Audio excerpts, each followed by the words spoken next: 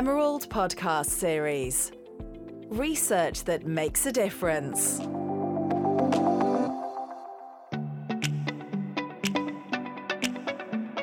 Hi, I'm Francesca Lombardo, Marketing Executive at Emerald Publishing and co-host of the Emerald Publishing podcast series. In this episode, I'm joined by two academics, Jennifer Van Allen and Stacey Katz, who are researching open research practices and their impact on education and equity pedagogy. We will talk about their special issue, which focuses on open educational practices and how they have become increasingly important for social justice and classroom applications, and how they intersect with equity pedagogy. The special issue was made open access thanks to the funding received by the Hewlett Foundation, and Jennifer and Stacey would like to thank them. Hi, I'm Jennifer Van Allen. I'm an assistant professor of literacy education at Lehman College in the City University of New York. I'm Stacey Katz. I'm the Open Resources Librarian and STEM Liaison, and I am an associate professor in the library at Lehman College, also at the City University of New York. So should we go straight into the issue? Can you start by defining what equity pedagogy is? Yeah, equity pedagogy comes out of multicultural education. So if we look back at the 60s and 70s, there was this movement for more inclusive curriculum and just more acknowledgement of the cultural diversity of the students that are in our school. So equity pedagogy is a piece of that was proposed by Banks back in the 90s. And the pedagogy piece really focuses on student-centered learning and making learning a multicultural encounter for our students, where we're valuing the lived experiences of our students, whether that be their culture, their religion, anything about the students. And so I think equity pedagogy really moves away from this idea of deficit thinking and thinking about what our students don't have to thinking about what our students are bringing into the learning experience. And it requires a shift in thinking about teaching and learning from teachers to know their students at a more deeper level, know who they are, and make sure that they're seen in their curriculum. The main topics are equity pedagogy, and the other one is open educational practices that you shorten to OEP. Would you like to also talk about that?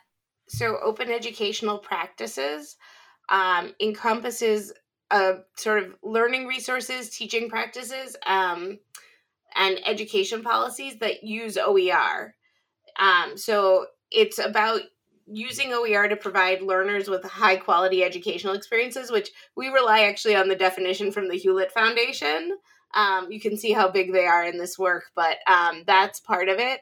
And what OER is teaching, learning, and research materials that are either in the public domain or that are licensed with a Creative Commons license. So that's a layer on top of copyright that gives everyone free and perpetual permissions to engage in what's known as 5R activities, which is to retain, revise, remix, reuse, or redistribute resources. Yeah. So this is also connects to the topic of social justice that you mentioned earlier on. So what do you think are the discussions that surround social justice in open education today? One of the things about OER is that everyone sort of assumes that it's going to be a social justice endeavor no matter what you do. And in terms of giving everyone access, it is. But it's not unless you work intentionally on other forms of social justice. So Sarah Lambert, who's one of the authors in the special issue, but in a previous piece looked at open education and social justice definitions and found that a lot of definitions of open education did not include social justice pieces that are important for developing OER and for open education practices. So she looked at developing a social justice definition of OER that included not just redistributive justice, but representational and recognitive social justice.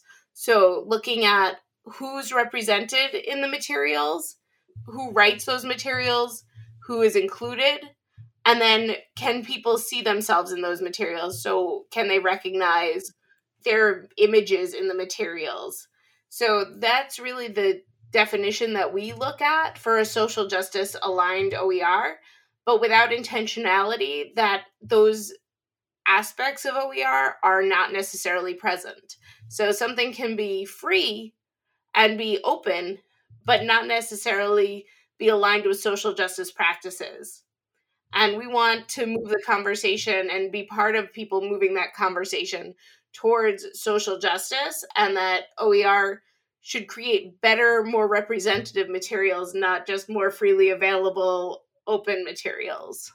You can kind of see with social justice and equity pedagogy how all of these pieces come together and start to intersect, because we ask students through open educational practices to contribute to the global community of learners. And in doing so, they're not only acquiring knowledge, but they're also interrogating, reconstructing, and producing that knowledge for others. So it becomes really empowering if we utilize equity pedagogy and open educational practices. Our students are more empowered to have a voice in the world and represent themselves and recognize their contributions. Yeah. On this note, do you have any examples on how open research does foster more interactions with historically marginalized groups? Yeah, I think that a lot of the projects that are discussed in our special issue really are examples in practice. One of the articles, Who Writes and Who Responds? Gender and Race-Based Differences in Open Annotations, introduces this idea of social annotation, which is an open educational practice.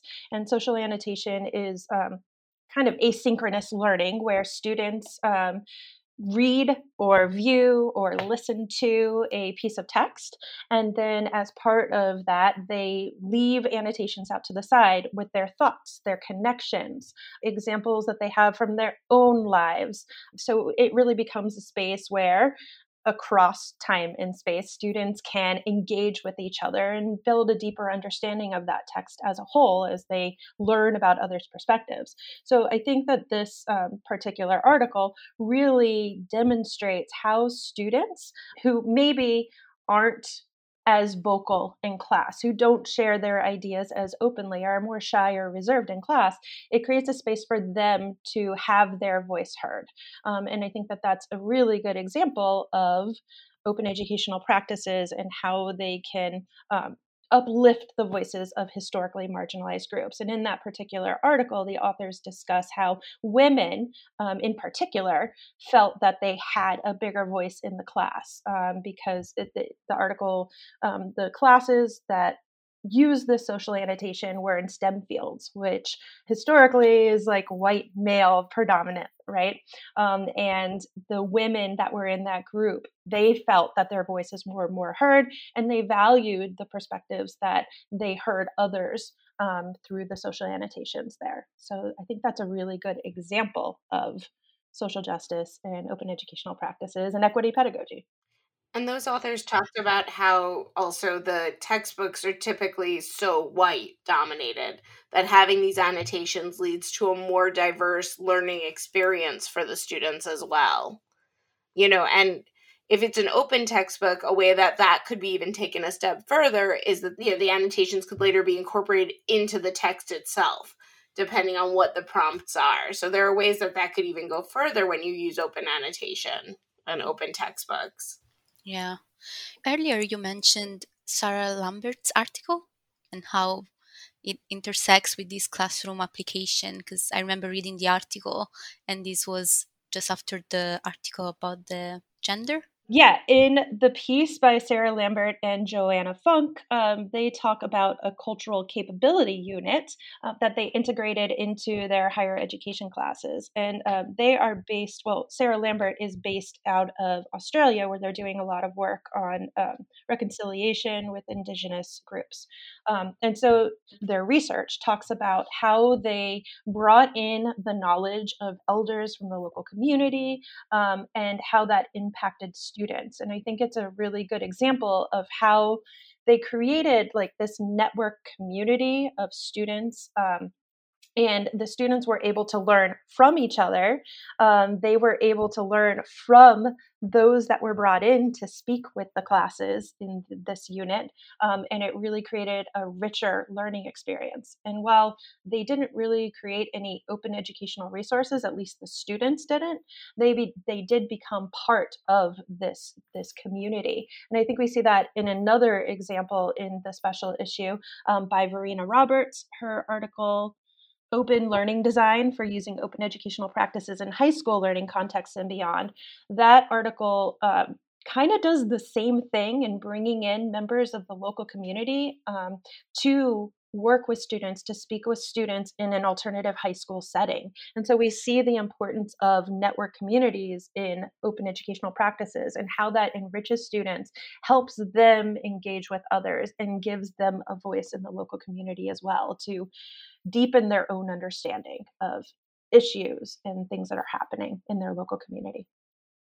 And it was interesting to see, these two different articles because they're Australian and Canadian. And that was something we aimed for in the special issue, was to really reach an international audience, which we did end up with Australia, Canada, and the United States. We had hoped for slightly more international, but we were glad to at least pull from beyond the United States context. Yeah, I think it really gets you to think about diversity in the sense that you're not only tackling the open education issue in the US, you're also showing how it's actually an issue worldwide, not just there.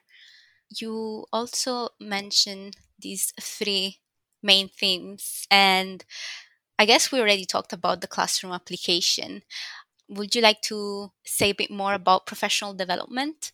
Yeah, so as we were thinking about the special issue and tying all of these pieces together and thinking about how they all fit together, we realized that the papers really fit under three main themes. One of them that we've already talked about are these classroom applications, such as the project with the high school students and the cultural capability unit. And the social annotation. Another theme that we sort of saw is how people are using open educational practices to further professional development of educators. And we saw that there were three articles that really prioritized this: Supporting Educators' Professional Learning for Equity Pedagogy, The Promise of Educational Practices, took a look at how we can use open educational resources that are created by students in pre-service teacher programs or in-service teacher programs, and then these, because they're positioned to have access to the current research, and they're able, and under the guidance of their instructor, they're able to create these really rich resources for teachers who can then use that for their own professional learning. And I think that that particular article kind of highlights how this marriage between what students are learning in teacher preparation programs can then be used to further learning, especially about multicultural issues and equity pedagogy in the future. So they were noticing how, in their context, early childhood educators, we're talking about like infant through pre-K students, their teachers often don't get the formal learning experiences. They go through training programs, but they're not full degree programs often that they go through. And so there's a real need to help these early learning educators develop their knowledge of equity pedagogy and how to integrate it in respectful and age-appropriate ways in the early learning years. And so that's how they took students, created OER, then we're able to use that with educators in those settings to further their knowledge, because those early learning educators said, no, we don't get enough of this. And when we do, it's kind of piecemeal. So another example was in creating equitable access using OER and OEP for socially just education. That was another good example of how educator preparation programs can develop candidates' knowledge of OER. In this particular one, they use pre-service teachers and principal preparation teachers, and they created a project where in each of these classes, these students created an OER. They created a resource that could be shared more openly with others, that talked about diversity, equity, inclusion, and belonging. And so this shows two different examples of two different contexts and how these authors were able to, within their coursework, help students think about diversity, equity, inclusion, belonging through the project, through the final project in the class. And it shows how, again, we can have people creating OER, developing their own knowledge, but then also using that for the professional development of other educators. And then the other example is the Open for Anti-Racism program, which is a program that was created, and Stacy can talk more about this because she's reiterated it at our institution. But creating an anti-racism program that higher education faculty can go through and thinking about how to utilize open educational resources and open pedagogy or open educational practices to help higher ed faculty reconsider their coursework and how they're addressing issues of anti-racism in their own classes. Yeah, I would just add to that that those themes, that we didn't have those in mind when we put out the call. But when we did put out the call, one of the things we emphasized was that we wanted to look across educational sectors. So we weren't limited just to, higher education. We really wanted articles from across the spectrum of education. So we were really pleased that we have such a wide range of educational contexts represented in these articles. Because so often this is a very higher education focused discussion, and we think it's something that really is applicable at all levels. The other two articles from the learning design theme that we were thinking about, they really don't necessarily talk about projects that were implemented, but they kind of help us visualize ways that we can use OER in open educational practices in our classroom. So they help you visualize that through the practices that they propose being incorporated into classrooms. And not just classrooms. One of the articles entitled How OER Can Support Collaborative Teacher Learning to Enact Equitable Teaching Practices, that one really takes a look at how we can create small professional development groups in schools and use open educational resources, OER, to engage in sort of guided collaborative learning about teaching. Yeah. Would you say that these examples that you give and the mention of the three main themes, would you say that these are how participants' learning experiences and also the teachers' teaching experiences, do you think that these three themes kind of group together the ways in which experiences of both parties will be changed?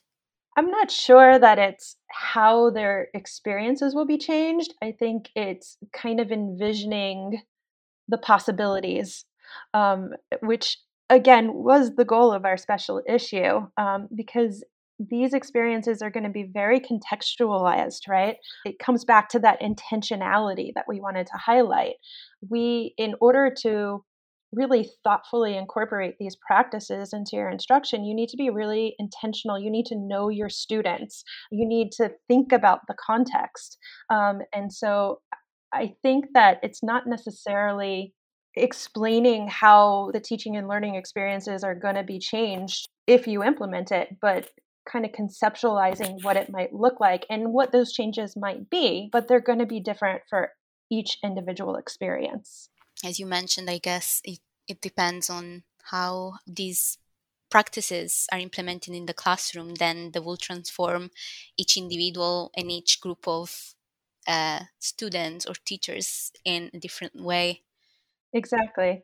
Yeah, because just because you're implementing one of these practices doesn't necessarily make it equitable in some cases. And there's other articles out there that highlight this. In some cases, you can actually make it more inequitable by integrating some of these practices. So you really have to consider who your students are, their cultural diversity, their ethnic diversity, really their socioeconomic status, in ensuring that you are not reifying some of the inequities that they face. For example, this is an easy example with access.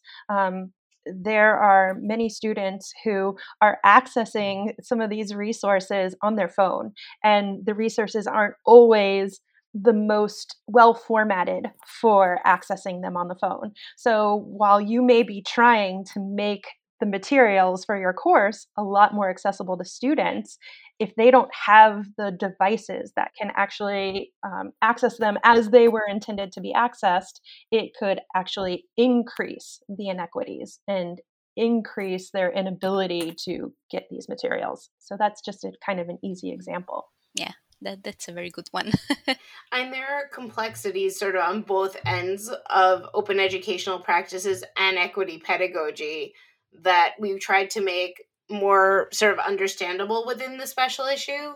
And one of the things that we also did in this process, I'm a big process person if you can't tell, is about how we selected reviewers, was that we made sure that there was someone from the sort of pool of reviewers for Journal for Multicultural Education and someone from the kind of open education world reviewing each article, because there are languages and terminologies that are understandable within each group, but there isn't actually a lot of overlap or intersection within this world as of yet. So that's why we wanted to make sure there was someone who could understand each piece of it.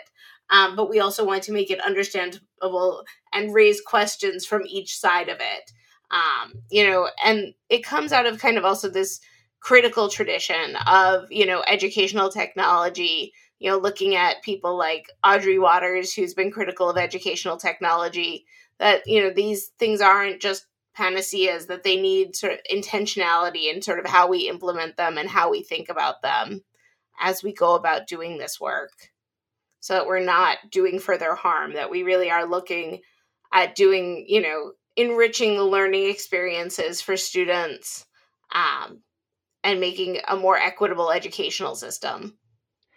One article that comes out of our special issue really does explains this really well, and that's Designing for Resistance, Epistemic Justice, Learning Design, and Open Educational Practices. And within that article, the authors highlight some practices and ways that they can actually do further harm than good, and how you can shift it to just by slight moves that you make as the instructor, as the educator in that room, in order to make it more equitable for all learners. You say how it's very tailored to the situation and to the group of people that are studying and teaching. So what do you think are the challenges to the connection between the open practices and the equity pedagogy? I'd say it comes back to that intentionality. Again, I don't think we can highlight this enough, that as the instructor, as the educator, you've got to really be intentional, know your students, and ensure that you understand the context of a learning and what you want students to get out of it. And I think that's a huge challenge, because in order to do that, it takes a lot of time to be that thoughtful in your teaching and learning. It requires some education. It requires some training. And a lot of that training is going to ask you to evaluate your own beliefs, and that can be hard work. And so I think that those are some challenges in being so intentional in your teaching. Yeah, I would also say that, these are practices that traditional grading doesn't always capture. So there's, how do we grade these materials? And there's a whole movement of sort of ungrading, of self-assessment and reflective practices that go hand in hand with this, but that those are not always understandable by, administrators. Those don't always translate for folks, and that it is a lot of work to undertake this. So, it's changing systems so that this is also compensated work, that, folks aren't just doing this without support and without compensation for it as well. So I think that's some of the challenge to implementing these practices. Yeah, if we think about education traditionally, it's students sitting in rows, and there's a lot of control from the teacher. And asking educators to integrate open educational practices and equity pedagogy kind of deconstructs that notion of the traditional classroom. Educators have to give up some of the control, and that can be really scary for some people. And so I think that's another challenge. It comes back to what Stacy was saying with assessment practices, and these kind of projects not really being valued, the data that comes from them not being valued in the overall educational policy, because we don't see it. It's harder to quantify student learning, although as many of these articles in our special issue note, that the learning that comes out is so much richer, that the students say that they learn so much more from these experiences. I think in one of the articles by Verena Roberts, the high school example, the teacher in the research actually noted that they didn't even know how to grade the students' work at the end, how to quantify it into a grade, because their work was so emotional and so rich. And those are not traditionally valued in education, those kinds of experiences and kind of data that we get from students about their learning. So I think that's a huge challenge. Yeah, this also takes me back to your note that you included in the conclusion. I found it extremely interesting when you invited the faculty members, all the teachers, to reimagine the context of their learning and teaching environment. Do you have any recommendations or anything that you like to say, to share with your fellow professors or researchers? I think for me, one thing that I've found really inviting from the open education community is something I've heard a few different people say, but Catherine Cronin is the one who sticks out in particular. And she just says, open is a verb. That really it's, trying something. It doesn't have to go from 0 to 100 just right away. That, try something small. So, I would really sort of invite people to try out one practice and see how it goes. People tend to take this all or nothing approach to open, and that's not really what it has to be. But this is a reflective practice and a practice where you can change things slowly. And I would also say that there is actually this wonderful community of open educators to discuss things with, to lean on, and to say, I tried this, here's how it went. That's where so much of the change comes from, that it's not just about student transformation, but about our own.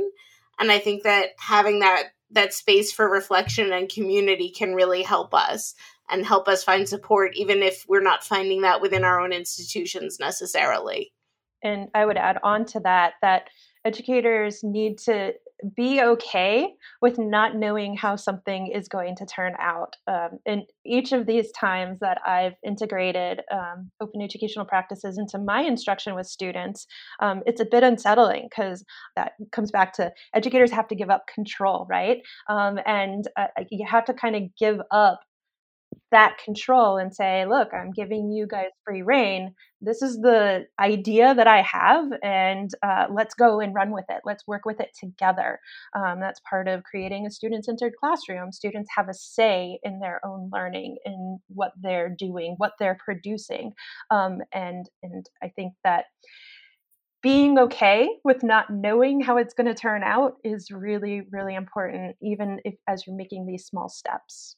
Yeah, I think that speaks to also a need for administrators to understand this process too, to be on board and to understand that this is part of growth as teachers and faculty, is learning from our students how they learn and improving upon that, because the banking model of education doesn't really work for anyone. So, and it works even less for historically marginalized groups. So having these different ways of thinking and learning are really important. But it upends traditional notions, right, of what knowledge means and who gets to create it. So it seems small, but it's so big too. Yeah, absolutely. That's a beautiful and important message that you're sharing. Thank you so much for being here and for your time. It's been a pleasure. Oh, thank you. Thank you. Thank you for listening to today's episode. You can find more information about our guests and a full transcription of the show on our website. I would like to thank Danielle Crow for her help with today's episode and the studio This is Distorted.